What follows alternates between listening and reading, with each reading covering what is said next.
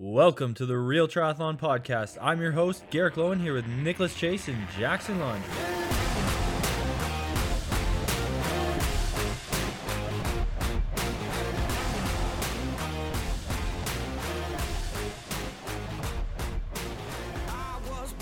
Welcome back to the Real Triathlon Podcast. As always, I'm Garrick Lowen, here with Nicholas Chase and the self-proclaimed Canadian national champion, Jackson Laundry. Take that back. I did not say that. The Ontario national champion. The Canadian pro triathlon champion, not national champion. You can't say that. That ITU owns that word. Okay, my bad. I just figured I'd throw that out there so we could clear it up. Okay, cool. But thank you. Yeah, so what happened this weekend? Basically, Jack, take us through it. Holy heck. We did a real pro race in Canada with prize money. Non-drafting Olympic distance, which is something that I haven't seen in Canada since I've been a pro. So it was pretty cool to be able to do that and PTO to throw a good prize purse in there.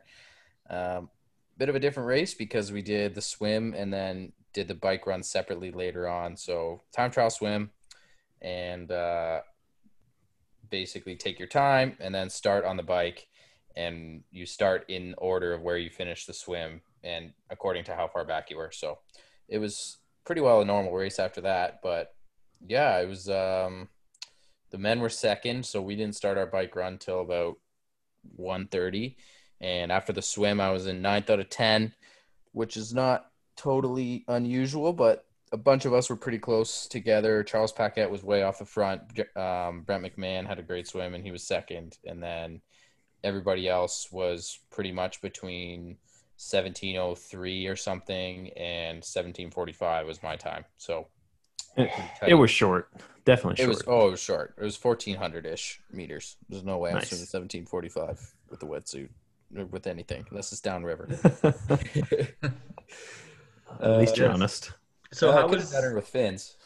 Yeah, so obviously with the unique format there and kind of unique course too, you guys did what, 400 laps on the bike?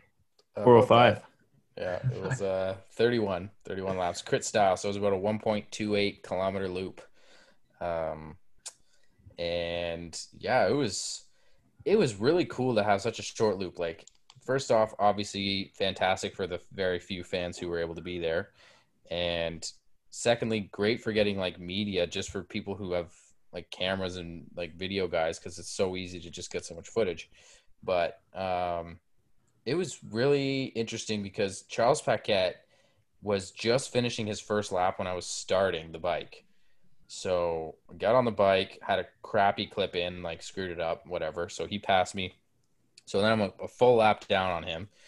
And then I passed him and probably everyone except for Brent, who was second, within like a few laps. But Charles was like going out really hard, and he was actually hanging with me, and he repassed me on lap number 4. So he was in the first 4 laps, he rode the same speed as me. And then I was like a little, and then he blew up. a little concerned about that. I was slightly, but I was like, the logical part of my brain was telling me he's going out way too hard. Don't worry about it. But the illogical race brain was telling me, go really freaking hard and drop this guy. And I did something halfway in between and passed him back again and put in a bit of a surge to make sure I actually dropped him.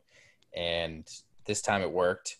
And then, and by that point, so then I'm in third because he's still a full lap ahead of me. And then I got to catch Brent and chipped away at trying to. First, I was like, okay, just got to keep going until I can see Brent because he started 1 minute up on me. And then I started seeing him, and then I started seeing him a little sooner, and I eventually caught him around halfway. Was that mile 2 or lap 200? You probably saw Brent. Yeah, it's about then. I think I passed him on lap 16-ish, and then Charles was still ahead. But at this point, the wheels were coming off pretty good because past Brent, they said Charles is 30 seconds up. 1 lap later, I passed Charles, and he was struggling a bit. And then he was out for a rep for a minute. Yeah, he was. And then once I got ahead of Brent, I put in a pretty good surge to make sure I was ahead. And then I kind of backed off like a couple percent off the bike for the last 10 laps or so, just to like make sure I'd be able to run well. So Ended up passing Charles again, so he really blew up. And Taylor Reed was having a fantastic bike. He got himself into third to finish the bike. And then I had about 40 seconds on Brent to start the run and got off the bike, hamstrings both, like, you know how you don't cramp, but you feel them like wanting to cramp? They're like, I'm about to cramp here, bud. And you're like, oh, Oh yeah. geez. I felt Like, that on Ironman VR, and I was like, "Thank God I don't have to run off this thing." yeah. So I was a little worried on that. But because you come out of transition, then you go up the hill, and they were still feeling like they wanted to seize up. And then once I went down the hill and opened up the stride, they kind of loosened up, and I felt good. And then I just kept pushing her to try to like keep on it because I know Brent can run like, I mean, he's a 2-time Olympian. He can run like crazy. So luckily I had my best legs on the run. So I was actually getting a slightly further ahead each lap, like 1 or 2 seconds on average. And then Liam Donnelly ran with me for a bit because he was 1 lap back. So we ran pretty much together for a few laps. But yeah, freaking like the old legs held up. I had like my best ride, for sure, my best Olympic distance ride. I mean, it's kind of unfair because I didn't swim right before, but really good ride. And then run 33:50 for me on a course. It was a bit long. It was like 10.2. That's So so fast. pretty stoked on it. But yeah, Brent held really solid for second. There was a good battle for third. Like Taylor was in third, and then Jeremy and Charles caught him like together. So Charles went out really hard on the run too. And blew up. And then they ran together for a bit, and then Taylor fell off the pace. Charles kept going, and then Jeremy just kept trucking. He ended up running 32:30, like crazy fast. And then Whoa. Charles blew up again. Taylor passed him, and so it was Jeremy Brand third, Taylor Reed fourth, Charles Paquette fifth, and Cody was sixth. So pretty freaking cool day to have. Like, it's, you just don't know what's going to happen when you go and you face off against these ITU guys, because they have more speed. Like, there's no question. If we all did a 10K run, those two guys are beating me hands down. But they don't ride time trial. They don't ride TT bikes. Like, it's just, you don't know what's going to happen because some guys just transfer over so well, or maybe they did ride. Like, Charles had a TT bike. I didn't know. Maybe he'd been riding it a couple months and was like ready to freaking crush it. So it does definitely add a whole new element when you throw in these guys you just never race.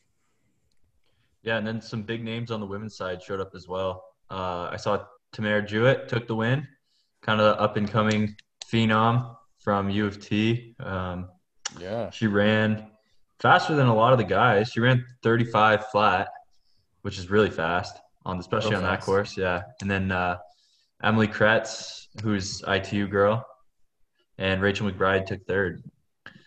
So yeah, some pretty big names. Some pretty big names there. Do you have any play-by-play you want to give us, Jack, on that, since Nick and I missed it?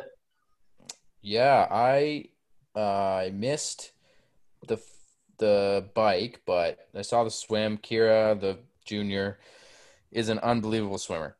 She swam like 16:50 something. She outswam me by almost a minute, like just ridiculously fast. And then Emily Kretz was really strong in the swim as well, coming in second for the swim. And then quite a few of them were in between 18 mid in the to 19 high range. So they kind of had a big group there. And Rach McBride just stormed the bike. Like, she was one of the mid to back swimmers, and she just clobbered everyone on the bike by a few minutes. So she had a few minutes lead off the bike. And then I think a lot of the other women were pretty close, like Kristen Marchand, Emily Kretz, Tamara Jewett. I think we're all pretty close together. And Tamara just stormed the run. She passed Kretz pretty early, and then caught Rach not until pretty close to the end of the run, probably 2/3 through. So Rach really held on strong, and then Kretz ended up catching Rach on the last lap to pass for second. Rach was third, and then Pamela St. Pierre was fourth. She had a strong run as well, running through a couple of the women. So really competitive race on both sides, honestly, and super interesting to have that kind of crit style course with the one really technical sharp turn. Definitely a lot of different, that made a huge difference. Like Taylor, for example, rode super well, and I guarantee you a big part of it was he was taking that turn harder than anybody and saving a second or two each lap. Um, but didn't seem to be a huge advantage even on the cornering to be on a road bike. Um, just maybe it's just the people who are riding them, or maybe it's, I don't know, maybe it was just kind of a coincidence. But what do you guys find? Do you find it's a big difference cornering on a road bike? Personally, I don't notice. Like, I can corner pretty well, just as well on the Ventum, as long as it's not like a lot of frequent turning. It's more like, okay, you're just setting up for the one turn. Yeah, I find like the 90-degree corners and stuff isn't too bad, especially when you got like the whole road to play with. Yeah. When you're in tight, sometimes I like being like having some drops, but I mean, if your nose is straight to the bars, I think there's no disadvantage there, really. If you're on hairpins, though, road bike all the way. If you got Oh, every like time. zigging and zagging up the climbs, like TT bike sucks. I crashed and went off the road on a TT bike on some switchbacks. Well, I think most people in this I think I've podcast been have. there. Yeah.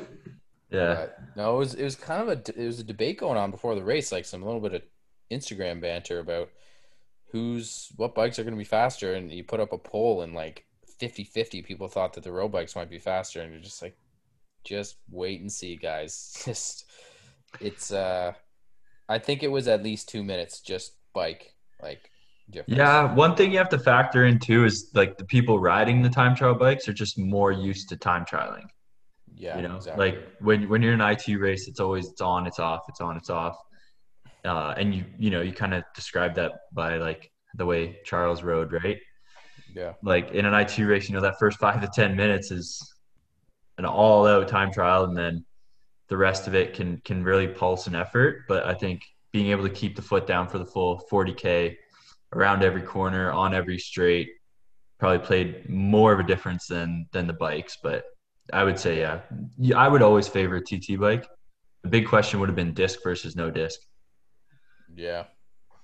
Yeah, I went no disc because you can't use a disc in Cozumel, but also it depends on the bike too, because the Ventum, the way that just the bike is designed and the rear wheel is shielded, it doesn't actually help that much to have a disc. And it's almost a pound heavier. And I also feel like, okay, you can't handle quite as well just because, it's more of a hard ride. You're not as smooth. And it will catch some gusts if if it's a crosswind or something, it wouldn't be as comfortable. So that's why I went with the no disc. Yeah, I read a couple studies where they tested that more so for cyclists and time trialists, and it does add a lot of strain to your lower back. So especially coming out of the corners continuously, that's something I would probably think about. What do you think, Nikolai? About which aspect? Disc versus no disc on like a bit of a technical hilly course. Well, you're not going to want to spin that thing up 31 times or whatever. So I think you were smart with not using the disc for sure, and just the sheer cornerability. So yeah, you went with the right choice, guaranteed. Beauty. That's what I love to hear. So, were you boys sad you didn't get to participate? Garrick, you would have probably been, at least Well, I you would mean, have been there for him. my best Olympic bike is like 52. My best run is like 34. So if you put that together, swim course is short. I would have swam about 12 minutes. Probably could have taken the win. Oh man, Garrick with the W. Garrick, we'll give you the virtual W. Yeah, Thank you. That's all that matters in these COVID times. that's true. I wasn't bummed that I missed it just because I was so busy trying to put together another event. Yeah, Just so let's talk about stressed. that. Let's talk about that situation. Yeah, right? Nick, you got something Bear big Lake coming up this weekend. Brawl. The brawl, Bear Lake brawl. So after you all were, making your own race, I was like, you know what? Maybe I could do something similar. And I knew after Ironman St. George got canceled, there was a race up in northern Utah that kind of rides the border of Idaho. And there's already a course. There's already a race that's been happening there. There's a race director who seems pretty cool. It's COVID approved. So I figured, let's see if the PTO will kick some money our way if I can get all the Coloradans and the Tucsons and the Californians to come out and race who are pro athletes. So, they're cool. They said yes. Bear Lake Brawl race director said yes. We've got a pro purse. We've got 34 pro athletes signed up. Myself and Sky Monch have been taken over the old planning of that, which has been fun, coordinating kind of like our own little race within a race. We've got good photographers. We've got some really heavy names coming out, and overall, just kind of like a tune-up for Cozumel. But I still think the competition at Bear Lake is going to be really sharp. It'll be a fast course, probably the fastest course times I've ever seen there. But it'll be at 6,000 feet, so elevation will play a factor for some people. But yeah, that's what I got going on this weekend. Just been planning my own little event, watching, the Canadian Pro Tri Ontario Championship. There's just a lot of words in that title. It's 4 words. Canadian I Pro know. Tri Championship. Come on, bud. I just get so. Anyways, yeah, just watching what you guys did. Just actually stoked us both to, myself and Sky to make a really cool event. So that's what's up. Come out and race, Jackson. Oh wait, you can't because of quarantine. Anywhere I could. for the listeners who want to follow that race on Saturday, how do they do that? Or can they? I think the PTO, that'll be pushing live updates. We'll have some social media pumping through the PTO story, so you can watch that. Hopefully, come out of the water. Who's first through 10th on the bike, and then how the run's going. And we'll have some other folks doing that, and we'll always hashtag Bear Lake Brawl. So you can always follow that hashtag. Nice, buddy. And then, so we do have a great episode on tap for you guys today. But before we roll into that, question I forgot to ask Jack.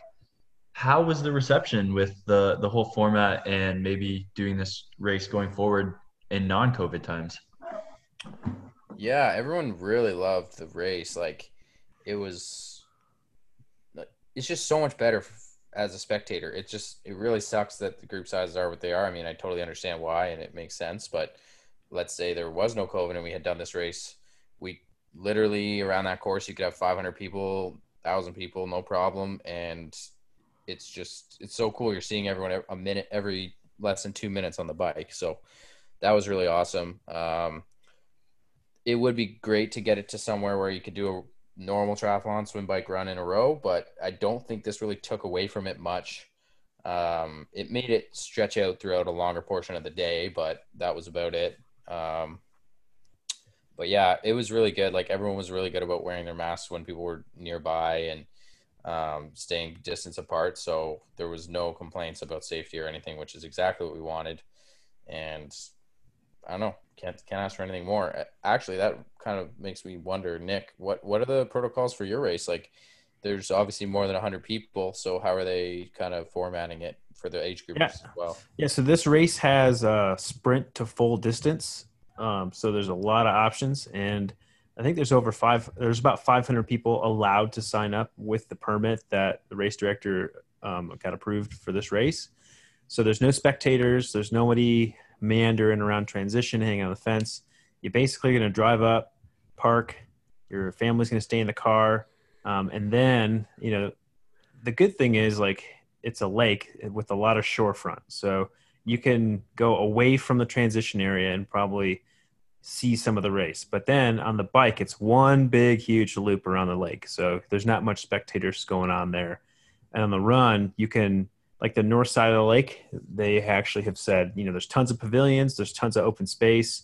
There's like 10 miles of stretch where you guys can socially distance yourself if you want to watch your athletes, but you can't do it at transition area. And if you're in transition, like, all the athletes will have masks, we'll be sanitizing, and we'll be doing time trial starts, sending people off in 10-second bursts rather than big wave starts. So they've got some pretty strict protocols, and they've put on races like this so far in Utah, so they know it's, pretty safe and it's going to work. So that's kind of what we're looking at.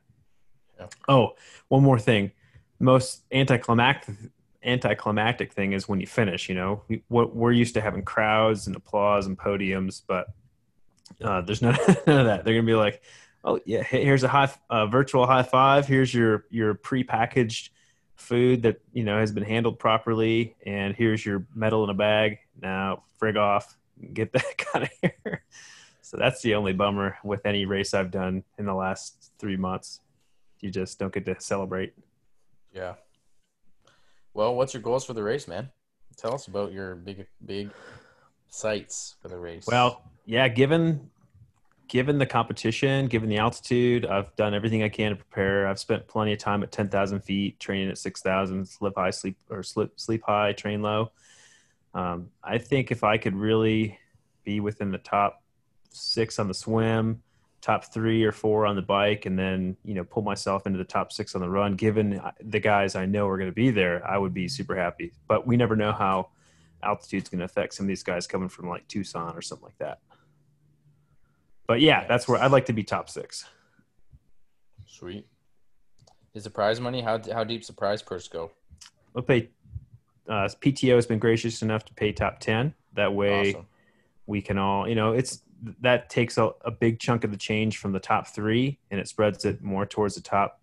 Gives 7, 8, and 9 something to pay. Like even 10th place could win $400, which is incredible. That could be travel accommodations or something like that. So it's the way it should be. It's the way we did it with our race too. It's like there's no need. The people who are winning at the top, they don't need the extra $500. For one thing, they're probably getting bonuses anyway. And like going from whatever 3,500 to down to 3,000 is not as big of a difference as going from 0 up to 500. Yeah, it's huge. That's a big change. So yeah, I think that's fair. And plus, it's COVID times. Not a lot of people are racing, so we just figured spread the wealth. Pay the 10th person enough just to get out there and have fun and race. So yeah, but yeah, let's move into the episode, Garrick. Yeah, Nick, what is everybody going to be listening to going forward? So I have been loving the Vasa swim ergometer, and there's a Vasa swim trainer as well that is not on a pulley machine, that is like with a fan-driven belt. So there's 2 options. You've seen everyone has seen tons of Vasa videos going viral with no pools. So that's why I was like, man, this tool has been absolutely vital for me, especially as a coach teaching swim technique and bringing people back who have shoulder injuries. So the Vasa ergometer and the Vasa swim training system in general. I wanted to interview the CEO, Rob Sleamaker, I believe it is. I like, when like somebody tells you their name, but then you thought it was another way, but then you can't. Them. You can combine them. It's either Sleeman or Shoemaker. We're not sure. No, so I may be butchering it. I get it right in the episode though. But he's an incredibly nice guy. He cares about athletes. He wants them to have the best experience. He wants to design things that just help propagate swimming that on a high level, or actually just anything within sports. So that's why I thought we would bring him on, talk about the swim erg. It's an investment for sure, but something that triathletes, for some reason, they notoriously suck at swimming. So this is something that most triathletes could really look into. Even, collegiate swimmers are using this. Olympians are using this. So there's merit to it. So yeah, that's what we're going to be talking about with Rob. All right, let's roll into it. All right. All right, so I am so excited to bring on a longtime friend, and we're just meeting in person, so to speak, for the first time. It's Rob Sleamaker. He is I'm guessing, the founder, the owner, the head honcho there at Vasa. He's shaking his head, yes, I got it right. That is a win for me.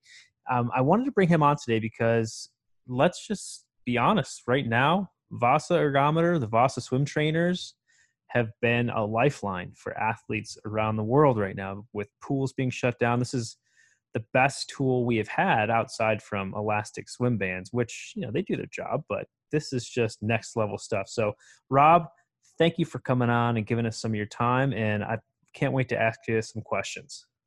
Thanks. Great to be here with you. So can you let me kind of get some background, or let our listeners, what really inspired you to develop this amazing set of machinery, and how did it progress into the ergometer to where it is today? Thanks. It's a great question. Be a long-winded answer, but I'll try to keep it really quick.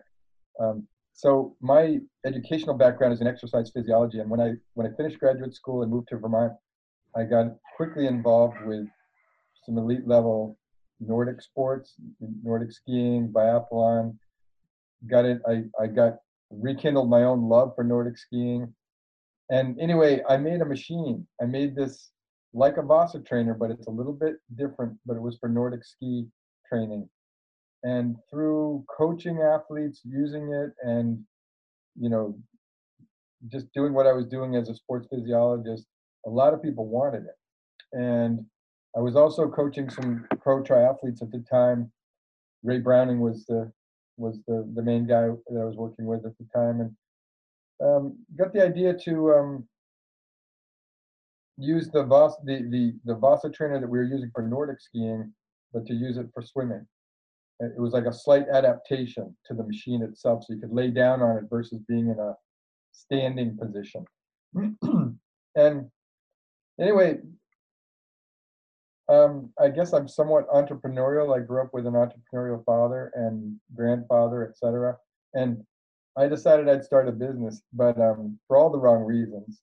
And uh, one thing led to another, and along the way discovered that not only did the Vasa trainer take off and get really popular amongst the swim coaches and swimmers and triathletes, et cetera, and even surfers, but I also discovered along the way that I really enjoyed innovation and inventing stuff.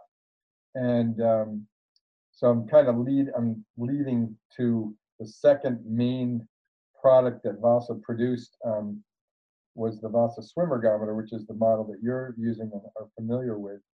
And the main difference between the Vasa trainer and the Vasa swim ergometer or swimmer is on the trainer, you're pulling your body weight or pushing your body weight, depending on which exercise you're doing, up along an inclined monorail. So it's your body weight, plus you can add resistance bands and weight and all this other stuff. It's really like a total home gym, but it's really great for swim specificity. And that's one of the reasons why it got discovered by several Olympic coaches back in 1990, I guess it was. And the ergometer, if you think like a rowing machine, there's a fan wheel that is the main resistance. And so back in like 1998 or something, that's when I first started doing early prototypes of the erg. We didn't actually launch it as a product until 2004, but air resistance really feels better than most of the other kinds of resistances when it comes to doing ergometry. And and I realized that like the Wahoo makes a great exercise bike. Bike trainer sticker that works off of electronic eddy current, and that feels it's perfect for cycling. But for swimming, when you're really trying to gain a feel for the water and simulate something that the power output and everything else simulates pulling through water, that air resistance fan wheel is what really does the trick.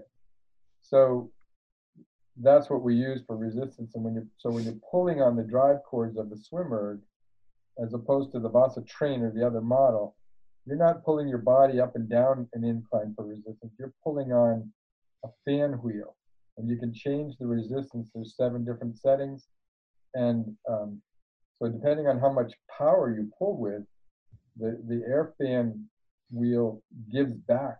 It sort of resists your power, and it feels really like pulling through water. So you can change the resistance so it feels like you're swimming with a current behind you, pushing you along, or you can make it hard enough where it feels like you're swimming against a hard current or even wind, stuff like that. So as you probably experience.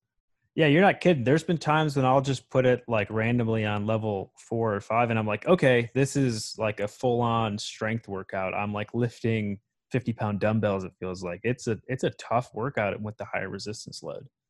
Yeah, that's right, and that's one of the things that gives it a lot of versatility, because you can use it in different ways. Exactly. You can use it for aerobic training. You can use it for anaerobic power training, sprint training. And we actually have an attachment. I don't know if you've got this one yet, but if you don't, let me know afterwards, and I'll make sure we get it for you. But we have these. I described the Vasa trainer where you pull your body weight up the incline. Well, the swimmer, the full swimmer like you have, it has a long monorail and it has the exact same seat carriage and bench that the trainer has. So we came up with an attachment. It's basically a pair of adjustable length webbing straps you can mount to the front frame of the ergometer. I And do when have you that. use that, do you have that one? Yeah, that's Yeah. awesome. So when you use that, that's for real strength training. You can do isometrics, you can do full, pull throughs just like you do on the Vasa trainer. So it kind of turns the swimmer into a 2-in-1 machine. Yeah, and I don't think a lot of people realize that, just because you have one, if you've got the trainer, you are definitely you're going to miss out on the pulley system. But if you have the ergometer, like I have at home, I've got the best of both worlds. I feel like I've got a trainer as well. And as a coach, I can't tell you how many people or my athletes, I just bring them on over sometimes, and I just want to show them what EVF or early vertical forearm actually should look like. And the major issues I notice with swimmers is a lack of mobility and actuation of internal rotation of the shoulder while keeping the hand neutral in the water and then rotating the elbow upwards. So there's a huge level of specificity you can gain using both of your pieces of equipment, whether it's just pure technique or developing strength once you have the proper technique. And let's face it, technique is often the last thing beginner swimmers or adult swimmers think about for some reason. So we need to sell more of these things and get them out there. Now, I've seen also, you've got to have a pretty strong following with college and high school swim teams. Have you noticed a lot of units being sold to those types of organizations? Oh yes, well, over the years, especially early on with Vasa, those were the mainstays. Swim teams of all levels, whether it was age group all the way up through collegiate level and even the Olympic level. They were using they've been using the Vasa trainer for, like I said, since it sort of got discovered in 1990 by these three Olympic coaches. It was at one of the American Swimming Coaches conferences, and that was pretty funny, that story, how I didn't even know who these guys were. They came over to our booth. They started playing around with the Vasa trainer that we had. And again, this was one of the early models, and it was kind of a large machine. But these guys went nuts over it. And it was the late Richard Quick and the late Nort Thornton. Richard Quick was at Stanford. Nort Thornton was at UC Berkeley. And then my good friend, Richard Schulberg from Germantown Academy. And those guys went nuts over it. So anyway, to answer your question, that kind of started the whole thing, and a lot of teams are using. Now fast forward to today with the pandemic, we're met with those swim teams, those same exact groups of people. They really still love and need the product, but they're also met with some other constraints, especially financial. And what we're seeing more now is the teams that seem to be restricted by this health crisis. They're recommending their athletes try to get a Vasa if they can, because there's a really long wait list right now. But they get one for home, and we keep getting reports from coaches who they're coaching their athletes remotely. And as you probably do it as well. But many of the triathlon coaches and even many of the master swim coaches, they coach their athletes remotely who have a Vasa, and now with technology like what we're doing with Zoom or Skype or whatever, they can even FaceTime. They can help those athletes with some of the technique issues that you're talking about, as well as walking them through, meaningful workouts. So Yeah, that makes perfect sense. And I remember the first time I came into contact with a Vasa erg. It was in Claremont, Florida, and I know you know who it was. It was Tim Crowley, who is just a huge supporter, longtime supporter of Vasa, and one of his athletes, Nicholas Sturgis, actually one of my best pals. He got me involved with wanting to buy one, and then I was like, man, as a coaching tool and as a pro athlete looking to, I came from zero swim background. I didn't start swimming until I was like 24 years old, so I had nothing. So I was like, I need to explore everything to be the best I can, so I don't get my ass kicked by Olympians over and over again. So I went all in, and it was a big investment, of course. As you know, it's like a at-home treadmill type of price. You can really go to town with it, but it's something that I think I've had now for 4, maybe 5, maybe even 6 years I've had mine, and it's it's gone through 2 moves, and it is versatile. I've never even had to call you guys for any problems yet. Knock on wood, of course. So that's it's a well-made piece of equipment that I use as a teaching aid, and I think that's the best part. And can you tell us about some of the videos you've made online to kind of help coach as well? Those seem pretty high quality. Sure.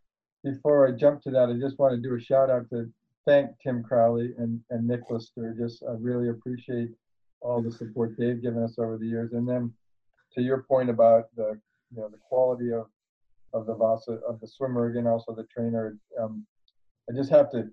have to give a little bit of credit to my grandfather, who taught me the principle that quality costs less. And Yeah. so seriously, like he always said, when you buy something, make sure you buy quality, because over the long haul, it's going to cost less.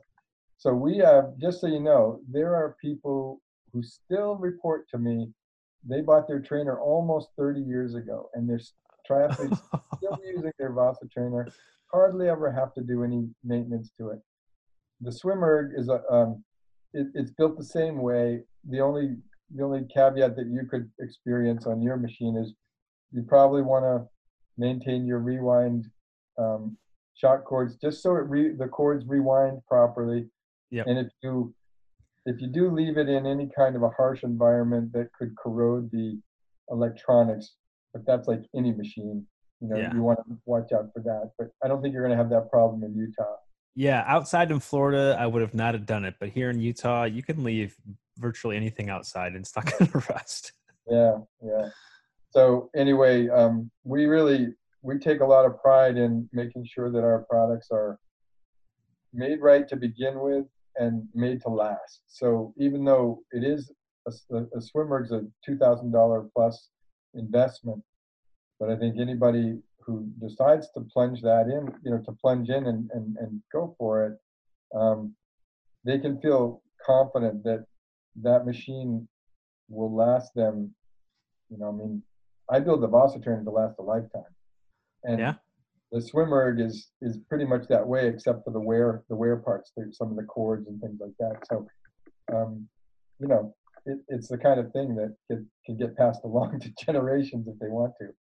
Yeah, and I just had a call earlier with another counterpart of mine, and we were just talking about, if you take care of your products, they're going to take care of you. So I just make sure I try to be nice to it and not bang it around or let kids jump on it and pull the pulleys everywhere. So, well, they're pretty tough. We have a funny story. A coach put his erg in the back of his pickup truck, and I forget exactly what the story was, but he was on the interstate or something in Ohio, and I don't know how it happened, but the erg fell out of his truck, and it bounced along, and oh no. and then someone saw it happen. They pulled up beside him and said, "Hey, this thing fell out of your truck." So he had to circle back around, and he went to get. He said the only thing that happened was a little bit of the frame was nicked. The paint got nicked off of it. The whole ergometer. No way. That's awesome. It said it worked fine, and I'm not recommending people do that, but of course not. They're built to be tough. So yeah, and you've been making sure people know how to use them too. It's not something you just buy and okay, because I mean that's the first thing I have to do is spend about a week having somebody understand it's not your regular swim stroke. There's no recovery. You're working solely on that initial power and all the way through the follow through, and that's it. Well, people can that is a great way to use it. What you're talking about, people can choose to do what we call a high recovery, or kind of like you would in the pool or in the water, where your arm and your hand come out above sort of the level of the monorail.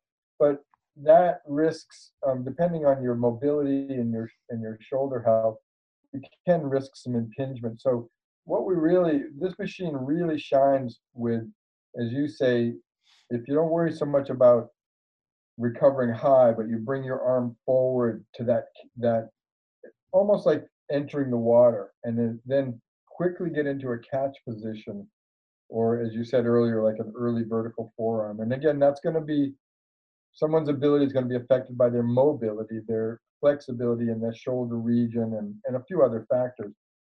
But it's that from the catch to the finish is where if they're accessing the right muscles used in propulsion, and they can use this machine to learn the right muscles in propulsion, Exactly.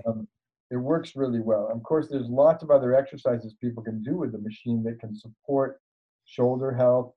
I mentioned the added webbing straps you can use for doing a variety of different strength exercises or isometrics that can help strengthen those small muscles in the shoulder girdle. You can do internal, external rotation exercises to again, just use it like a prehab or rehab machine. But when it comes to swimming and swimming propulsion, there's really kind of two factors that I think adult learned swimmers, all swimmers, but adult learned swimmers need to be thinking about if you're swimming in the open water or with triathlons or open water swims. And those two factors are your body line and propulsion. Mm-hmm. And the erg is really great for getting into that high level catch position and pulling with some acceleration, if especially when you're accessing the large muscles of the back, the latissimus dorsi or lats, the rhomboids, even the triceps and muscles in the back of the shoulder and all of that. And then ideally, once they kind of nail that down, if they can tie in the timing, if they're keeping a really long taut torso, you can tie in the timing of hip rotation, like muscle activation in the torso, and you transfer that into that pulling arm. It takes a little bit of work, but if you just lay flat on the machine and don't activate your torso, if you let your legs dangle, it's not optimal. You want to have your legs, long and taut, your head to toe kind of long and taut, and almost imagine. I mean, some people even do this. You take a towel or even a soft yoga mat and you roll it lengthwise down the center of the bench and lay on that from like the center of your chest all the way down to your belt buckle, and that allows you to be just a little unstable, so that when you go to that catch position, you can drive the opposite hip into the bench and activate those core muscles that are used in rotation in the water. Perfect. Real quick, I was going to ask you, is there any, because I've always wondered about the same thing. The bench, I don't have any complaints with the bench, but as a way to improve it, have you ever thought about making more of a bit of a contour to allow a little bit more hip roll? Yeah, we have, and there's a trade-off, like everything, right? And there's lots of different ways that people could achieve that, but none of them. What's the old expression? You can please some of the people some of the time, but you can't please all the people all the time. Oh, of So course. we've decided that the versatility of having a flat bench outweighs trying to make it so specific for freestyle. Because remember, we got people that do breaststroke, butterfly, backstroke, and freestyle. Well, and didn't you adapt this for stand-up paddleboarding as well? Well, the ergometer, yes. If you think of the front end of the ergometer that has the fan wheel that I described earlier and that whole resistance mechanism, if you think of it like an outboard motor on a boat, you can put that on different boats. So on the swimmer you have, that's ideal for swimming.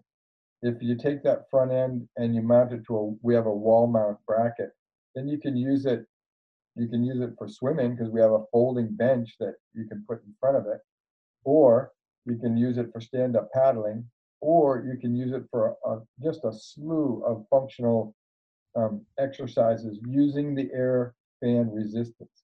So it just depends on how you want to use it. Of course.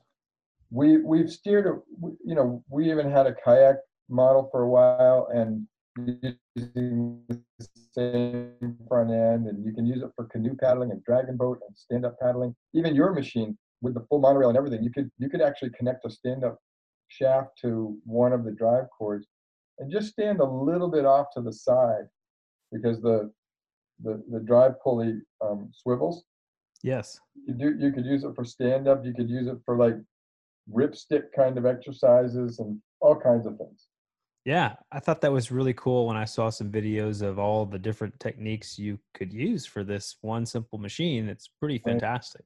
Right. One thing I'd like to mention, since we're talking about the you know, the swimming and the catch and the fan wheel resistance, but I've been fortunate enough to work with a lot of great coaches, and they observe things and then they teach me. So one of the things that Coach Eric Nielsen taught me, he's a excellent master swim coach and triathlon coach based in Loveland, Colorado right now. He coaches the Fort Collins Masters.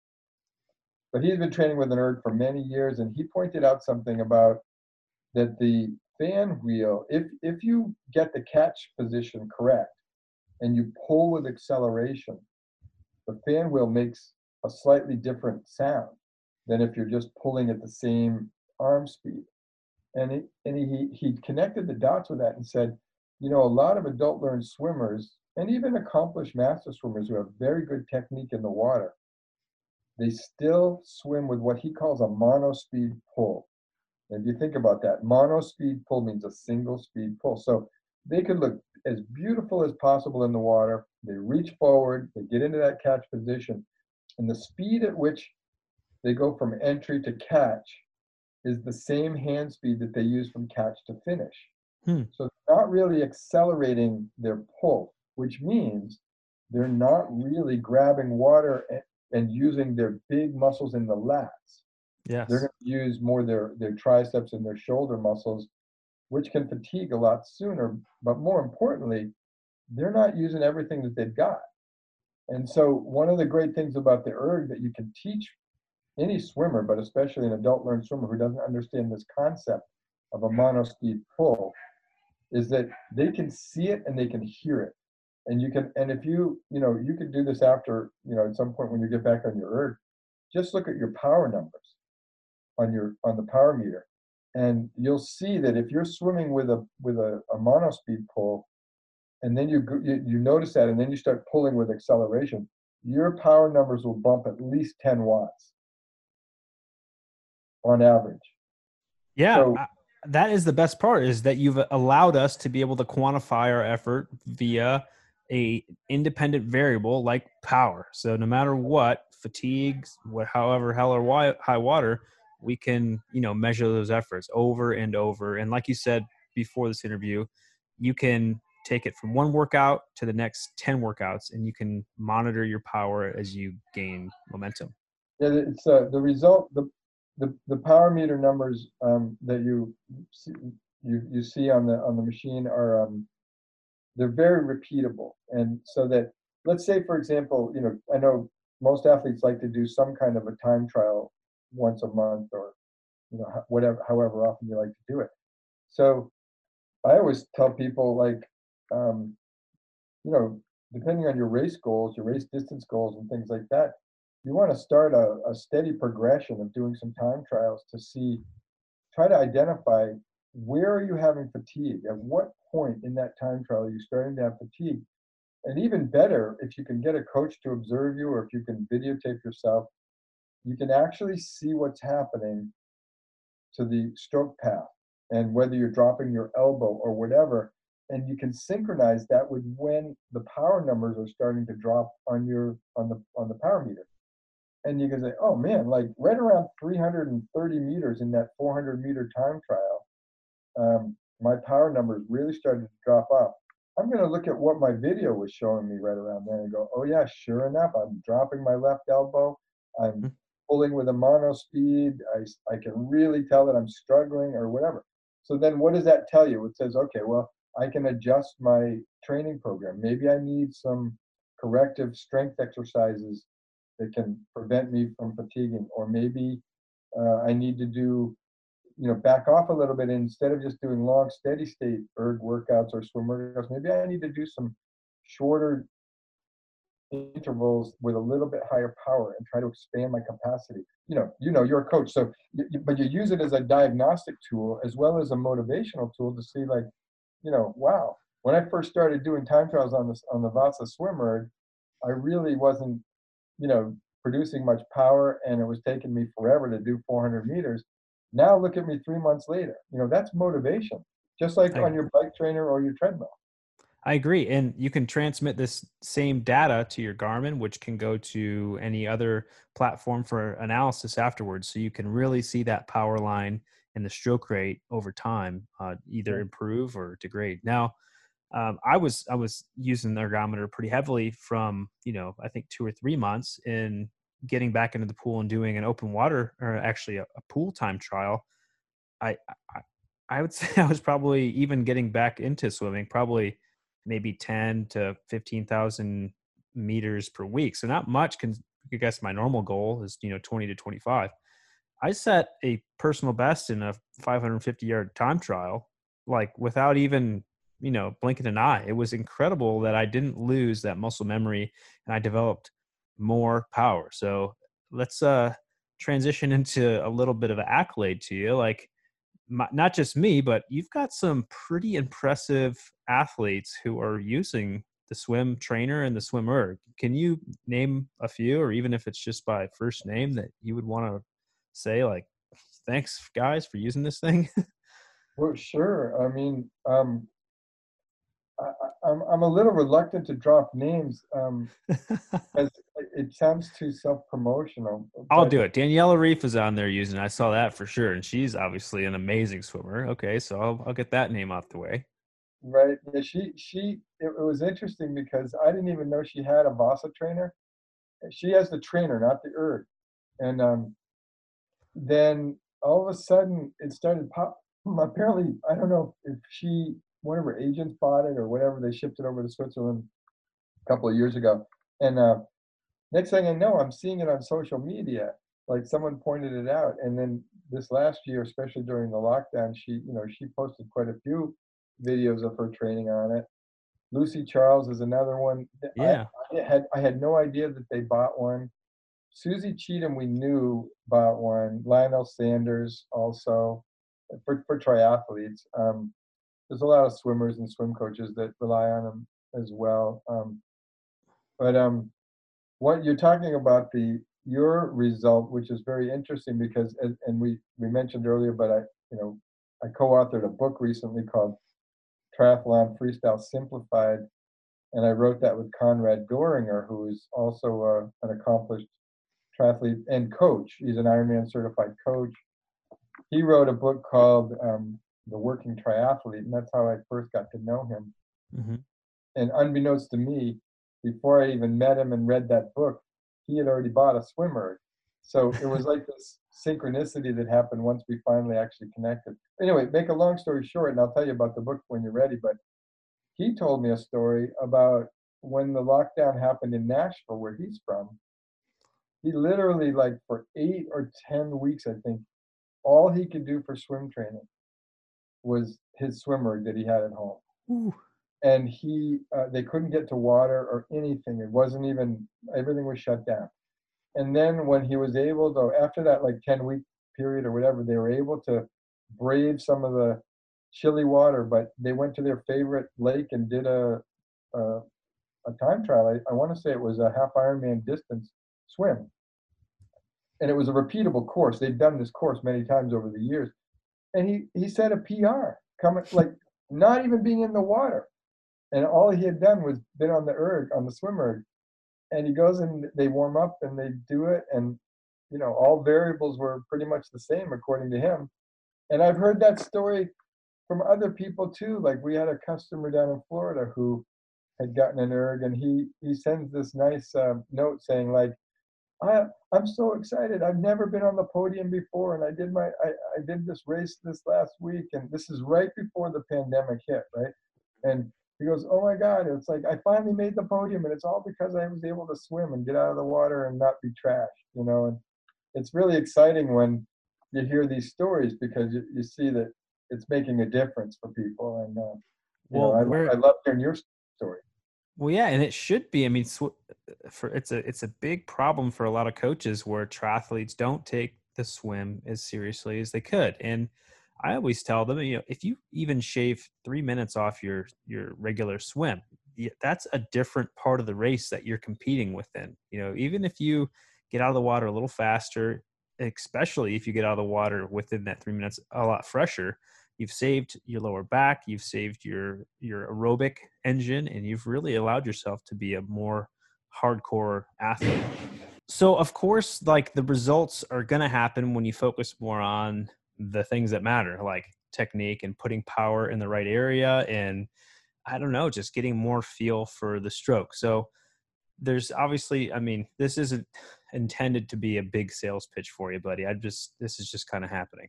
I just, Well, I like to, I'm conscious of that as well. That, I own this company, I'm in business, but, I'd like people to know that in my core, at my heart, I I like to solve problems.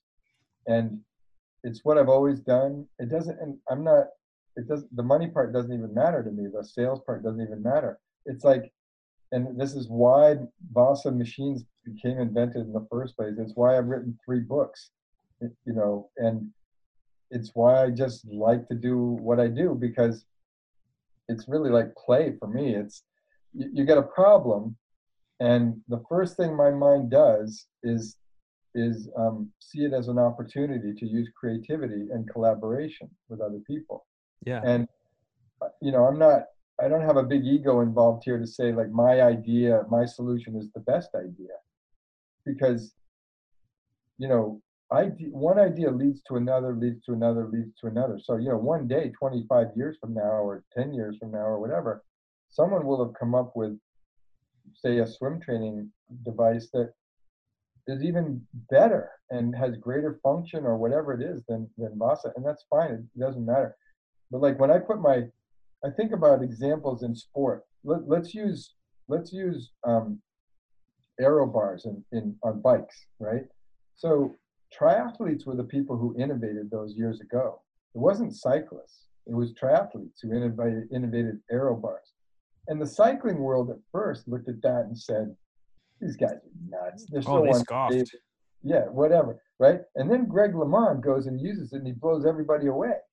So, and that started the whole thing, right? And now I don't know if it was cyclists or triathletes who were the ones who innovated the power meters for bikes, but now, 10 years ago, 15 years ago, power meters were still coming into their own, but now look at them. And you wouldn't want to do a triathlon or be a bike racer without power meters. Yeah, it doesn't even count. No. And so I guess the point I'm getting at is that I always challenge people to look at problems as opportunities to use your creativity, ask questions, collaborate with other people, but don't stay stuck in the mud doing the same thing over and over again and expect a different result. And so one of the more touching examples of this that happened for me, it is related to the Vasa swimmer, but it was a coach that we worked with. We still have worked with him for a while, and he had been, I guess I can name his name. He's a great guy. His name's Al Lyman, and he had as a kid, like a near drowning experience as a kid swimming. And so he really didn't learn to swim until he was an adult. But he decided, when he saw the Ironman on TV, he told his kids and his wife, he said, I'm going to do that one day. And he had to learn how to swim, right? And he lived near a lake in Connecticut at the time. And then he started teaching himself to swim. But then I think he had an injury. If I'm remembering this correctly, he had a bit of an injury, and his coach at the time recommended the Vasa. So he got a Vasa swimmer, and he started using it while he was nursing this injury. And this story repeats itself over and over again with swimmers, triathletes, surfers. We hear this story all the time, that they're forced out of the water for a period of time. They train on the Vasa. They get back in the water. They're stronger, more efficient, faster than before. So you would think sometimes, especially I've seen some of the most elite level swim coaches where this has happened to their athletes. And yet the athlete recovers and gets better, and they put them right back into the same program that they were doing before, and less Vasa or maybe no Vasa. I'm like, wait a minute, let's put them together here. Yeah, that makes perfect sense. I still use it now more than I ever did 4 years ago, just because now it's like part of my routine for the week. I can't get rid of it. I won't want to. Well, and so I think what I don't like to just use an umbrella statement that says, hey, it's better than swimming. And that's not it. It's like, let's dissect exactly what are the components of training on a Vasa that are, what are the values of them? I mean, there's obviously time efficiency, and you've already mentioned, like, you can measure power, at least on the swimmer. You can see what your hand and your arm are doing, and a coach can see it too, and they can make corrections. Mm-hmm. Pretty hard to cheat on it. And maybe there's other factors that I'm not the most skilled swim coach in the world, so I wouldn't be able to really dissect and say this is exactly what's happening. But several coaches over the years have told me why they liked using a Vasa trainer in particular to teach that notion of the fingertips to the elbow, think of it like a paddle blade, like a kayak Yeah, paddle blade, exactly. right? They want the athlete to feel the pressure on the water, like basically from the middle of your palm, kind of up midway up through your forearm, but not out on the fingertips, and not too high up on the arm. And it has to do with surface area on the water, but more importantly, it's about accessing the most powerful muscles for swimming, which are the lats. Yep. And by doing that, like, you can try and experiment. We have one of our videos you probably have seen on the YouTube channel. It's Coach Carlin Pipes Nielsen, Carlin Pipes, who's teaching like this whole high elbow catch and where you put the pressure on the water. And she says, try pulling down with your fingertips and notice in your shoulders where you feel the pressure, and then put your hand, or put the resistance like by your wrist and push down again, again using that like catch position, and you can really feel the lats engage. Yeah, it takes it from a deltoid type swim to like a full back and core swim, and that's really, you have to. Yeah, exactly. I mean, and that's what it's not only do you get greater power and propulsion per stroke, but the smaller muscles like the deltoids and the other small muscles, they won't be fatigued as quickly, and therefore they're less susceptible to injury. Yeah, if I put someone on the Vasa and they're like, man, my triceps are cramping up, I'm like, well, you're doing it wrong. We've got to fix this right now. Sure. Wrong muscle groups. So definitely this incredible tool has been transformative for not only me, but most anyone I ever know who's used it. So what's you mentioned this earlier, but what is the waiting list like right now? I mean, I know you've had to turn off the factory and now you're probably ramping back up, but what's it looking like? Yeah. Well, thank you for asking. Well, it's getting a lot better. We because of the governor of Vermont, we were forced to completely shut down for 6 weeks. Couldn't make anything, couldn't sell anything. It was an interesting time. And then that was back in April and early May. And then we saw the demand. We started the wait list. I mean, it was kind of like we had to figure out as we went along, but the wait list grew and grew and grew. And we saw what was happening. The demand is still happening, really, really high demand. So we've done a couple of things. We dramatically increased our production, and I mean, we pulled all advertising just about. We didn't need to advertise, but we just basically are scrambling, and we've already I shouldn't say scrambling, but we really, really like pushed down on the accelerator with supplier production, with our subcontract manufacturing production, everything across the board. And so we just found out this morning actually that the Vasa trainer model, we should be able to turn that off of the wait list this week. Oh, great. Swimmers, I'm afraid it's a while before we're going to be out of the clear. But what I would tell people to do is, if they're really interested in having one, we've got a pretty good rotation, pretty good crank through. They get on the wait list, and they will hear from us within a few weeks that a machine's come available, and we give them the option of, it's like a first come first serve thing. They have the option of going in and buying one. We give them it's like a special code that unlocks the page so they can order it. Oh, cool. Yeah, we're trying to be fair to everybody, because we also have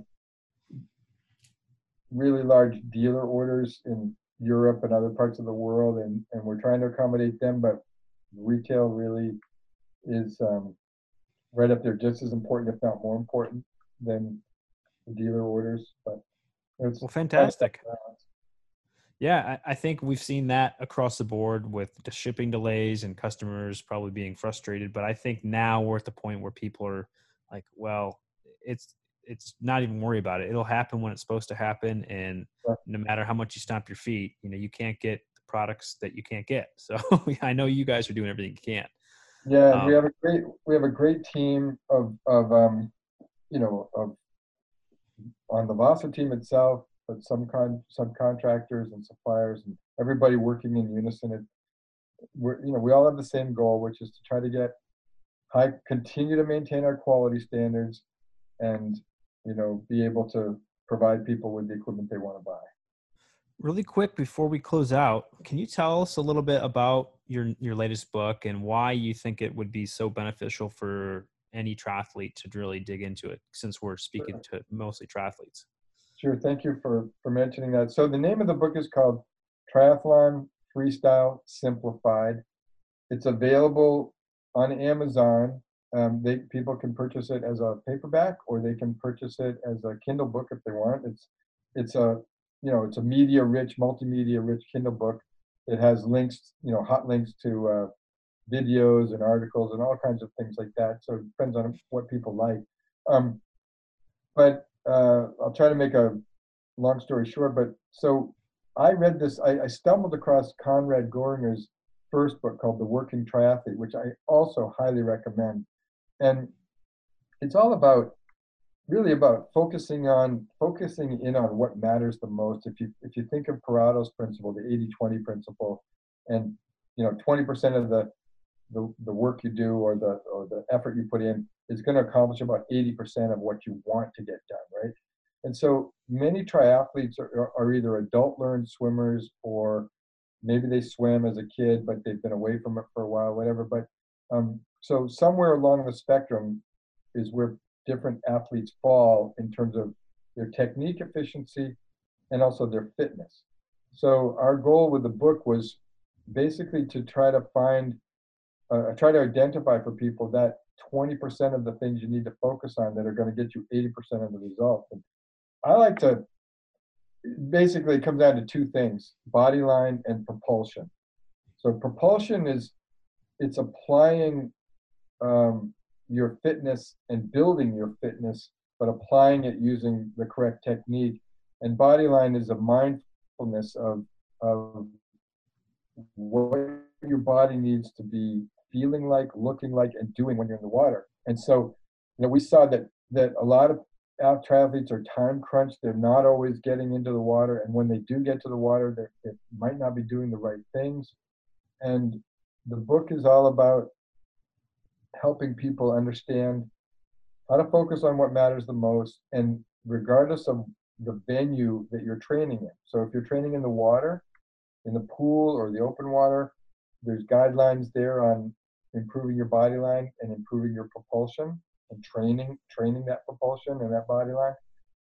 But if you're forced out of the water for whatever reason, or it could be because of time, it could be because the pools are closed, it could be just a lifestyle choice where you just choose not to go to the water all the time, then there are training tools that you can do at home, whether it's body weight exercises or some light dumbbells or kettlebells, or, a lot of people buy swim cords, or they, like yourself, they come all the way up to buying a Vasa swimmer, which is not feasible for everybody.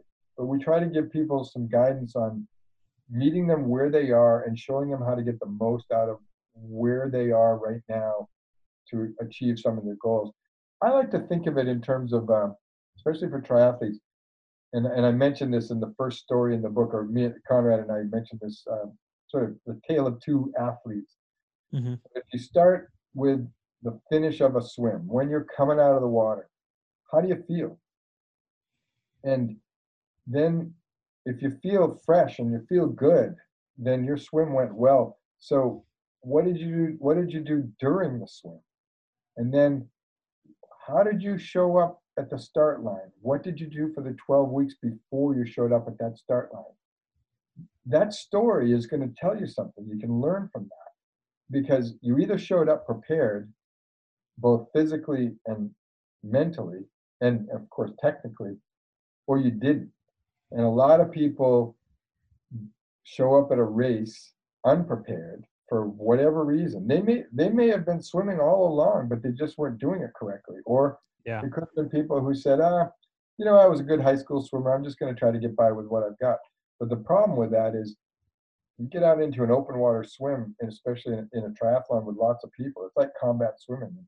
You're going to face all kinds of conditions. And, to me, first and foremost is I want people to be able to finish their swim feeling that they did it safely and they feel good and they actually enjoyed it. And so they're ready to start their bike and their swim. The worst case scenario is when you get somebody who, they weren't prepared, they got banged, they got their goggles knocked off, or they got kicked in the chest or kicked in the head, and they didn't know how to deal with that. And so the swim could become a lot more miserable than it needs to if they had just prepared properly for the inevitable, right? And Yeah. You've done enough races where you could probably relate a few stories of where no matter how prepared you were, you still ran into some issues. Oh, of course. Yeah, and what it comes down to is being willing to put yourself in probably 10% harder conditions than what you expect on race day. And I'll use an example real quick of when I lived in Florida. I took a couple athletes out into some 2-day after tropical storm swell, and it was still probably a couple feet overhead. They were still looming and rolling, but I'll tell you what, we lasted about 45 minutes. It took us about to do 500 meters in one direction. It probably took us 2 minutes. And then the other direction, it took us about 15 minutes because the current was so strong. But Right. it was tough. It was exhausting. And everyone for years afterwards, I'll never forget that swim. So you've got to be willing to work harder in training and psych yourself out and handle that anxiety. Because I've had still athletes tap out even within 5 minutes of the swim because the anxiety got to them. So that's a great point to put in your book. And it's sad when somebody can travel all the way across the world and end their day just because they got overwhelmed and they weren't prepared. Right. Yeah, and I'm glad you mentioned that story because I know we touch on those things in the book. Well, more than just touch on them, but I'm a big fan of Jerry Rodriguez and Tower 26 and some of his approaches. But when you pull all of these different resources together, including anecdotes like what you just expressed, it's like it really comes down to something I learned as a Boy Scout. I was an Eagle Scout, but our motto as in Boy Scouts is be prepared, right? So you have to think through all these different possible scenarios that you might run into, and if you can practice them, at least you got a shot at not letting it end your day. You can even if you just tread water for a little bit or breaststroke for a little while, catch your breath, get your bearings, whatever it is, at least you've got a presence of mind to be able to, gather Get control. Keep going. Yeah. Well, I think I'm going to make sure to dig heavily into that as well concerning your book. And I think the dry land stuff, the teaching proprioception, mobility, awareness is the biggest thing I see people missing out on. So everything that you encompass, Rob, with as far as the things you've designed, the words you're promoting, they are just, I mean, you can make a really good adult swimmer. And that's the hardest thing statistically to do, is to take an adult swimmer and to see them take even 15 to 30 seconds off their max 100 times over the course of a year or two. So I think if we just had coaches who stopped saying, well, you're only in the water for the race for, minutes versus hours, I guess in most cases, we don't want to take it seriously. I think we need to take it seriously. Yeah, no, I agree. And, again, I think safety is so important. But again, people do sport. I mean, you're professionals and I know you do it for enjoyment, but there's other motivations. But people who are doing it recreationally, I mean, let's do everything we can to support athletes to have the most enjoyable experience and the most safe experience that they can. You mentioned about earlier, you mentioned about resources and videos and stuff like that we have. It's true. In fact, one resource comes to my mind that might be really helpful to listeners. Um, it's we produced about 9 years ago. We produced um, a video course basically, and Carlin Pipes is the primary coach, but Tim Crowley's on it, and even Al Lyman is on that. But they can go to our website, which is it's vasatrainer.com, and you can sign up for a free 5-part faster freestyle course. You just have to look for it. It's the faster freestyle course. But embedded in that course, which gets doled out via email over, I don't know, 5 or 6 lessons, embedded in that are these links to these videos. And Carlin does she's an excellent coach, and she does a great job with the visuals of helping people understand the stroke path and what you want to do and what you don't want to do. Exactly. I think that could be useful to people. It depends on how people learn, but it's great video anyway.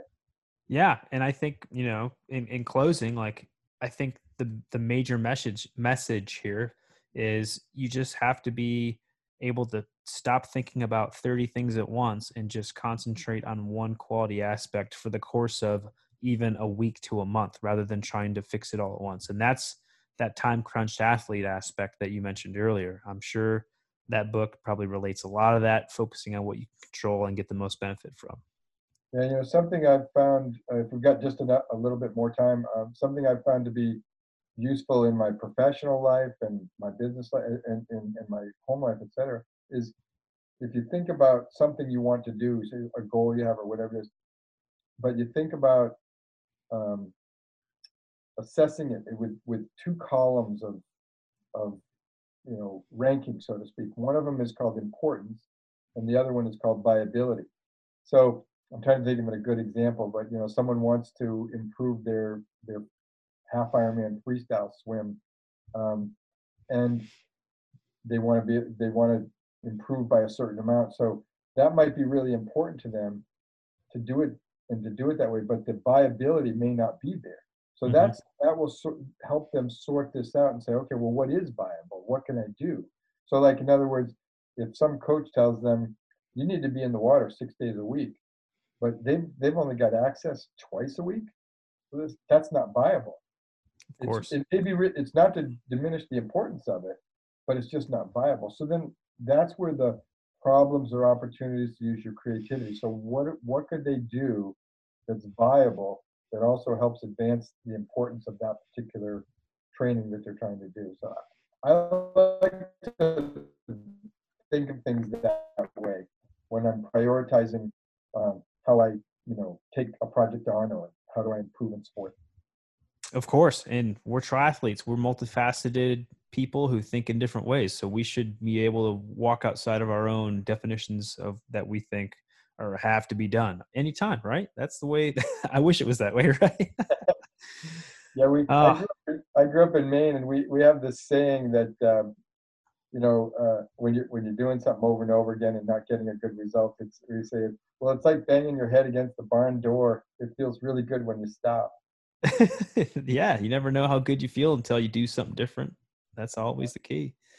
So, Rob, thank you so much for giving us some of your time to reach our community. And obviously, I wanted to take time to promote what you do, because I think, you're a humble guy, you're generous with your time and what you do, and you just want people to get the best out of this experience, which for us is triathlon. So thank you for your energy and for your charisma, and just keep on trucking and keep putting out awesome things. And we can't wait to see what you innovate next. So we're glad to have. Yeah, you're so welcome. And I want to thank you, Nicholas, and I wish you all the best of success as you navigate through these interesting times to get you back to racing.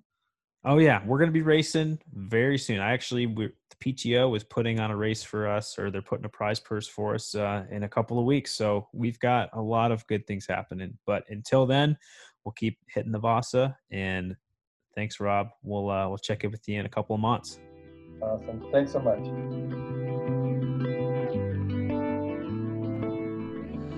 Well, Nick, thanks for carrying the team on that interview since none of us were able to make it. Man, I hadn't realized that the Vasa trainer has been around since the 90s. Obviously I haven't been in the sport that long, but the fact that it's been around for that long, and it sounds like they're really committed to the quality of the build. Who hasn't had something fly out of the back of their truck?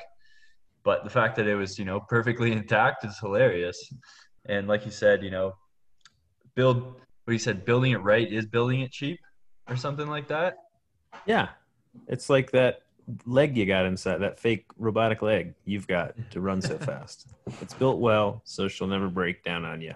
Yeah, exactly. But it's cool. He kind of touched upon like having a tool for swimming. Like in biking, we have all these tools. Wahoo makes the trainers. You got like kicker climb, and then all these different trainers. And then running's obviously stuck in the dark ages. But swimming, this is something that like a lot of swimmers use, and it's something that most triathletes I feel like don't even know exists. Like I barely knew it exists, but until I saw, I think it was Miller who is like this Olympic medalist in the breaststroke, and he uses this thing regularly. Probably not so much now that he's sponsored by Endless Pool, but it's cool and it's a good training, and it seems a lot better than bands and more entertaining. And the fact that you can get numbers like power numbers in your stroke and really work on it. And there's certain cues like sound cues, which are super important when you're trying to connect things, right? Because like how often do you try to tell somebody with their stroke, you're trying to tell them certain things to get it to like click. So like cues almost. That's the worst about being a coach for swimming. Oh, God. Think about a barrel, but then you push your armpit down, but then twiddle your fingers and kick your toes together 3 times and say, "This is no place like home," and you're going to be it. Exactly. And cues that work for different people, right? Different cues, which is so frustrating because some people have incredibly great proprioception and you can show them how to do it. And other people, you got to explain things. You're like, but just imagine this. And then they're like, but I can't picture anything. Or I am doing that. It's like, well, you're not. I can see that. Your elbows go down to the bottom of the pool before you start pulling.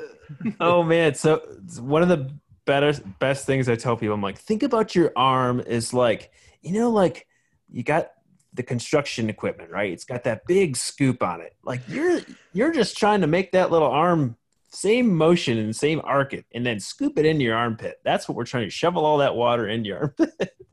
They got to try to bring Tonka trucks into the equation here and make it work. Oh, jeez. Anyways, well, I'm sure you do a great old job there, Nick, and you're quite the ripper on the swim. I sure hope to be able to sneak out of the water with you in the next race. Oh, you'll be fine. Just grab my little toes. I'll always paint my left toenails so it's me when you come up behind me. Just your left? Yeah, it's not the right. The other dude had the right. Okay, this one's yes. There's tons of guys who are painting their toenails now and for the swim, and I want you to know who I am. I think our viewers are going to think we're drunk right now. Just to clear the air, we are not drunk. Nope. I'm not, at least. I'm just out for a rip. Yeah. So, anyways, we'll end on that note. Garrett, great recap. We had an awesome time learning about the Vasa erg, and most importantly, just like immersive swimming that is just like focused. It makes sense. You don't have to go kill yourself every morning for a commute, a change, swimming, and then all the reverse of that. You just do it right from your own home. So it's a convenient tool to have. I love it. And you should go out and buy one right now. Put it on your credit card. No one cares. It's free money. And this is not sponsored. There's no code. Nope. But maybe you can let them know that, you got it. You heard about it from the Real Triathlon podcast. Yeah, we are not sponsored by Vasa at all. We just love that stuff. Yeah, Nick loves it. I can't wait to try it. I do. I'm going to have to try it some point in time. That's right. We'll get you sponsored. Yeah. No, wait. Just kidding. No. A lot of the top pros, they don't sponsor. Doesn't sound like they really sponsor anybody. And all these top pros have spent their own money to buy it.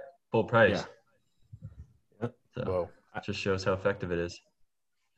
All right. So we'll have a good episode for you next week. We're going to talk about ultra running, and we're going to do a race recap. We'll talk about going to Cozumel. There's a lot of good stuff coming. Jack, any final thoughts? Think you pretty well got her done, bud. Well done. congrats on your win. We didn't talk about that. Jackson won. Oh, did I? Yeah. We didn't really celebrate it as much as we should have. We didn't. I want to hear your cheers. Yay. I'll put an applause in here. Yeah. Good old applause. Good job, buddy. Congratulations, Jackson. We're proud of you. You're making the podcast proud. And he couldn't do it without all you listeners. So with that being said, peace. True. No way. Out. I got ish to do. Flying through the sky in my parachute. Dancing on the couch like I'm Tommy Cruise on a one-man mission trying to see it through.